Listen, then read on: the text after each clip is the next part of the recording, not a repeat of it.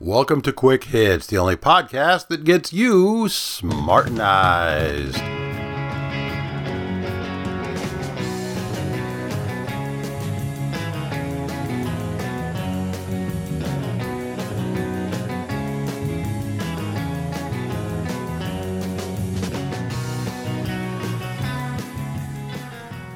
Today's episode, Justice Theater. In the criminal justice system, there are two separate and very unequal tiers. Tier 1 is reserved for politicians, their friends, the wealthy, and especially the police. Tier 2 is for everyone else, you and me, the little people. Christopher Roop was an average 17-year-old kid, and he picked up his Wii controller. Maybe he was going to play a game, maybe he was looking to watch a movie, when he heard a knock on the door. He went to the door, he asked, "Who is it?" and no one answered. He reached for the doorknob, not knowing, having no way of knowing, that he only had seconds left to live. To all outward appearances, the U.S. has one justice system that serves everyone. But if you pay close attention, you'll see that it's a two-tier system, which operates differently depending on who is being processed through it. Tier 1 is designed for acquittal. Tier 2, the one that we get, the one that you get, I get, everybody that isn't wealthy, politically connected, or a cop, that's designed for conviction. Us little people are subject to tens of thousands of laws, rules, and regulations, and violating any of them can lead to us losing our money, our property, and/or our freedom. It's estimated that peacefully going about our business, harming no one, we commit 3 felonies a day, along with dozens of misdemeanors. The police have a much simpler set of rules. Rule number 1. You can do anything you want to the little people, up to and including murder. Rule number 2. Never say anything even slightly critical of your fellow officers, or we'll turn you into one of the little people. Rule number 3. There is no rule number 3. 1 and 2 are pretty much it. They do have lists of rules and regulations, but they're just props they wave around as part of the show. When a cop's violence attracts public attention, it's time for Tier 1, Justice Theater. The story's ending is predetermined. The prosecutor's only job is to decide the length of the show. Prosecutors usually prefer a one-act play. The cop is given a paid vacation. The police investigate themselves, justify whatever happened, and then the prosecutor declines to press charges, and the show is finished. If the public is in a foul enough mood over the incident, he'll add Act 2, the grand jury. The grand jury is supposed to act as a brake on overzealous prosecutors, but in actual fact, they pretty much hand the prosecutor whatever they want. An experienced attorney on the excellent website Popat explains it this way. The adage that a grand jury will indict a ham sandwich is an understatement. A better description would be that the prosecutor can show the grand jury a shit sandwich and they will indict it as ham without looking up from their newspapers. The prosecutor usually wants an acquittal, and they almost always give him what he wants. And if anybody complains about the results, most of the little people will chant, "But he was cleared by a grand jury." When Christopher Roop opened the door, holding his white Nintendo Wii controller, Officer Beth Gattney shot him in the chest. She claimed that she thought the small, white, plastic Wii controller that he was holding was a gun. The public was in a foul enough mood over that the prosecutor took it to a grand jury, and the grand jury returned an indictment. And so the prosecutor then took it to a second grand jury, got the result that he wanted, and she was set free. She's free to live the rest of her life. Whereas poor Christopher got to live a mere 17 years, and now he's dead. She received no real punishment. She got fired, which is actually pretty rare, but being fired is not really punishment. Punishment would be going to trial, going to jail. Nope, she's still walking around free. She has the rest of her life to live, unlike her 17-year-old victim. Very occasionally, if there's a huge public outcry, the prosecutor decides to put on a 3-act play. He gets an indictment from the grand jury, and then they move on to stage a show trial. First, a jury is carefully handpicked to ensure a not guilty verdict, and then the show begins. The jury, and the rest of us little people, are treated to masterful performances, full of carefully tailored evidence, and objections, and raised voices, and show and tell. It's all impressively dramatic, as it works its way to the inevitable, predictable finale. The officer is declared not guilty. And most of the audience claps and cheers in appreciation of the fine justice theater they've just witnessed. It doesn't matter if it's 1, 2, or 3 acts. Most little people unwaveringly support the police and will point to the performance as proof of the cop's innocence. A few podcasts ago, I told you about Lisa Merkel. She went through all 3 acts of the play, and what she had done was chase down David Kasich for an expired registration sticker, tased him 3 or 4 times, wasn't clear, but there was a very clear video of him laying on the snow, paralyzed from all of the tasering she had done, and she shot him in the back twice, and he said, "What the fuck?" and died. With this very clear video of what no normal person could call anything less than a cold-blooded murder, shooting a man in the back as he lay face down in the snow, the jury gave her a not guilty verdict. And she is walking around free. She got the 3-act play. But it really didn't matter, because whether it's 1, 2, or 3 acts, they get to go free. Once in a very, very great while, the jury will return a guilty verdict.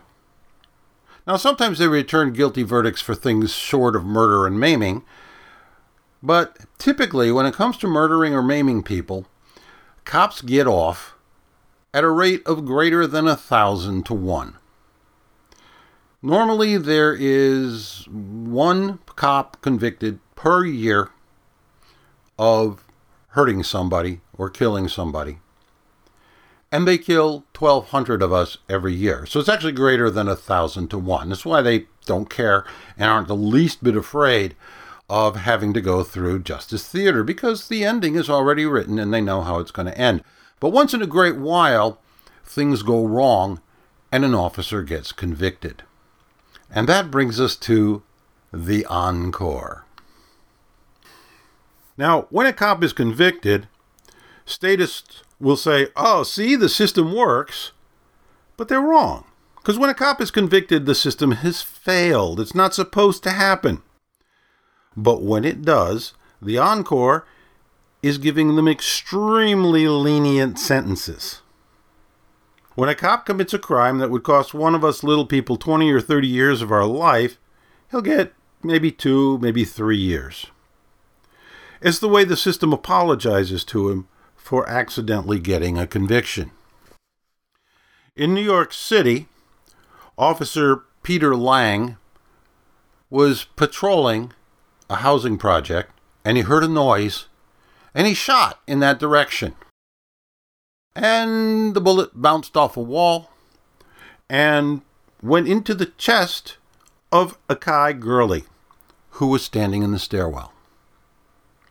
Officer Lang used the gun went off excuse, which is, to anybody that knows anything about guns, guns don't go off. Guns fire when a trigger is pulled, but it's especially egregious to use that excuse for a police officer in New York City. Most guns have a pull of 5 pounds or so. It takes 5 pounds of pressure to pull the trigger. By law, police revolvers and guns have to have a 12-pound trigger. So there's no way that could be done accidentally. You got to really pull 12 pounds of pressure in order to fire that gun. So he was charged, and he was charged with manslaughter, which was actually probably the right thing to charge him with, because he didn't do it intentionally. It wasn't a case of a violent cop losing control. It was just a matter of someone who was scared for his life and just fired randomly and killed somebody. The jury convicted him of second-degree manslaughter. And he also got fired shortly after the event happened. And he was looking at, check this out for punishment. The prosecutor was talking about giving him 6 months of house arrest and probation. But then the judge, after the conviction, reduced the charge. Can you imagine that happening with you or me, with one of us little people? After being convicted, the judge says, I'm going to reduce the charge. So he reduces the charge, and now this cop is looking at probation and community service for shooting somebody, for killing somebody. So when you see endless stories of cops getting away with murder over and over and over and over again, be outraged, be disgusted, but don't complain that the system is broken. It's not. It's working exactly the way it was designed to work. But what can be done about it? How can we solve this problem of cops getting away with murder?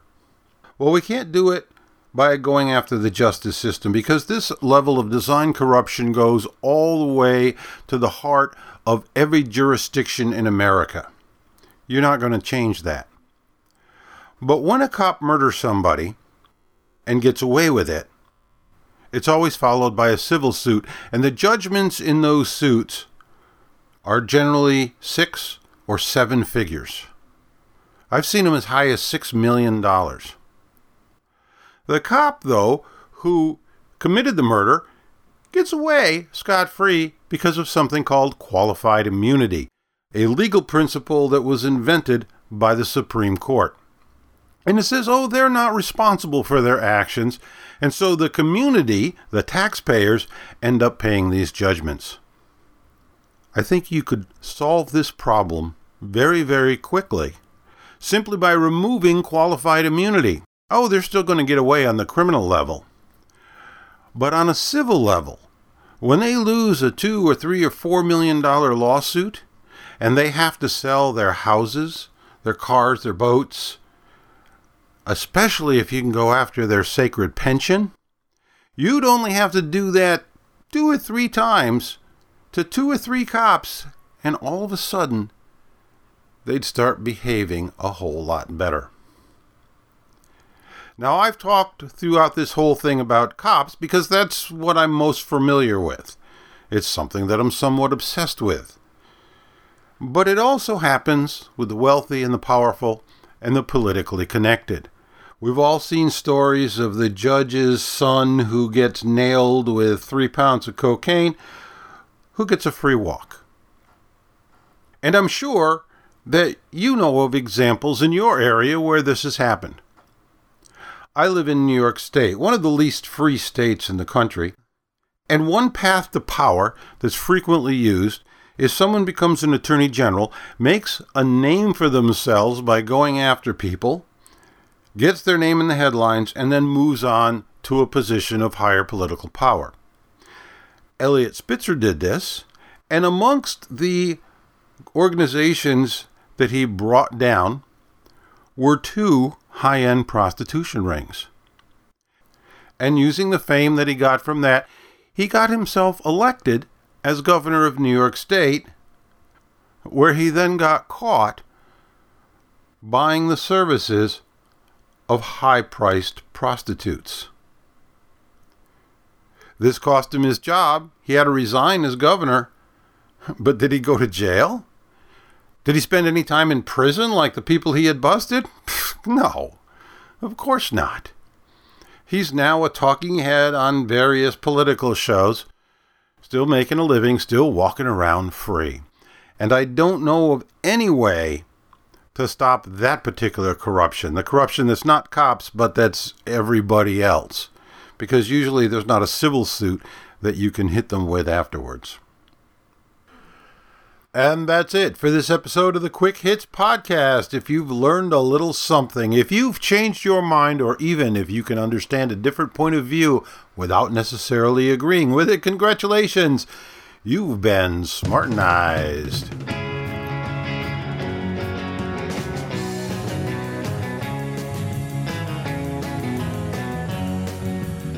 This entire show, of course, has been about the way things are here in the United States of America, and I know that I have listeners in many other parts of the world. I'd like to hear from you and see if things are the same in your countries. I'm guessing that they probably are.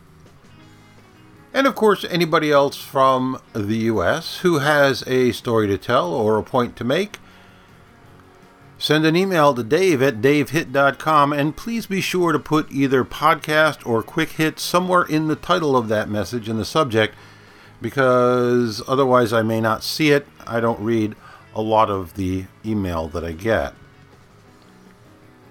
You can also stop by the Facebook page, the Quick Hits Facebook page. You can leave a comment there if you'd like. And there's nothing more for me to say, folks, except that the Quick Hits Podcast is a little more than a journal of one man's opinion, and therefore should not be taken too seriously.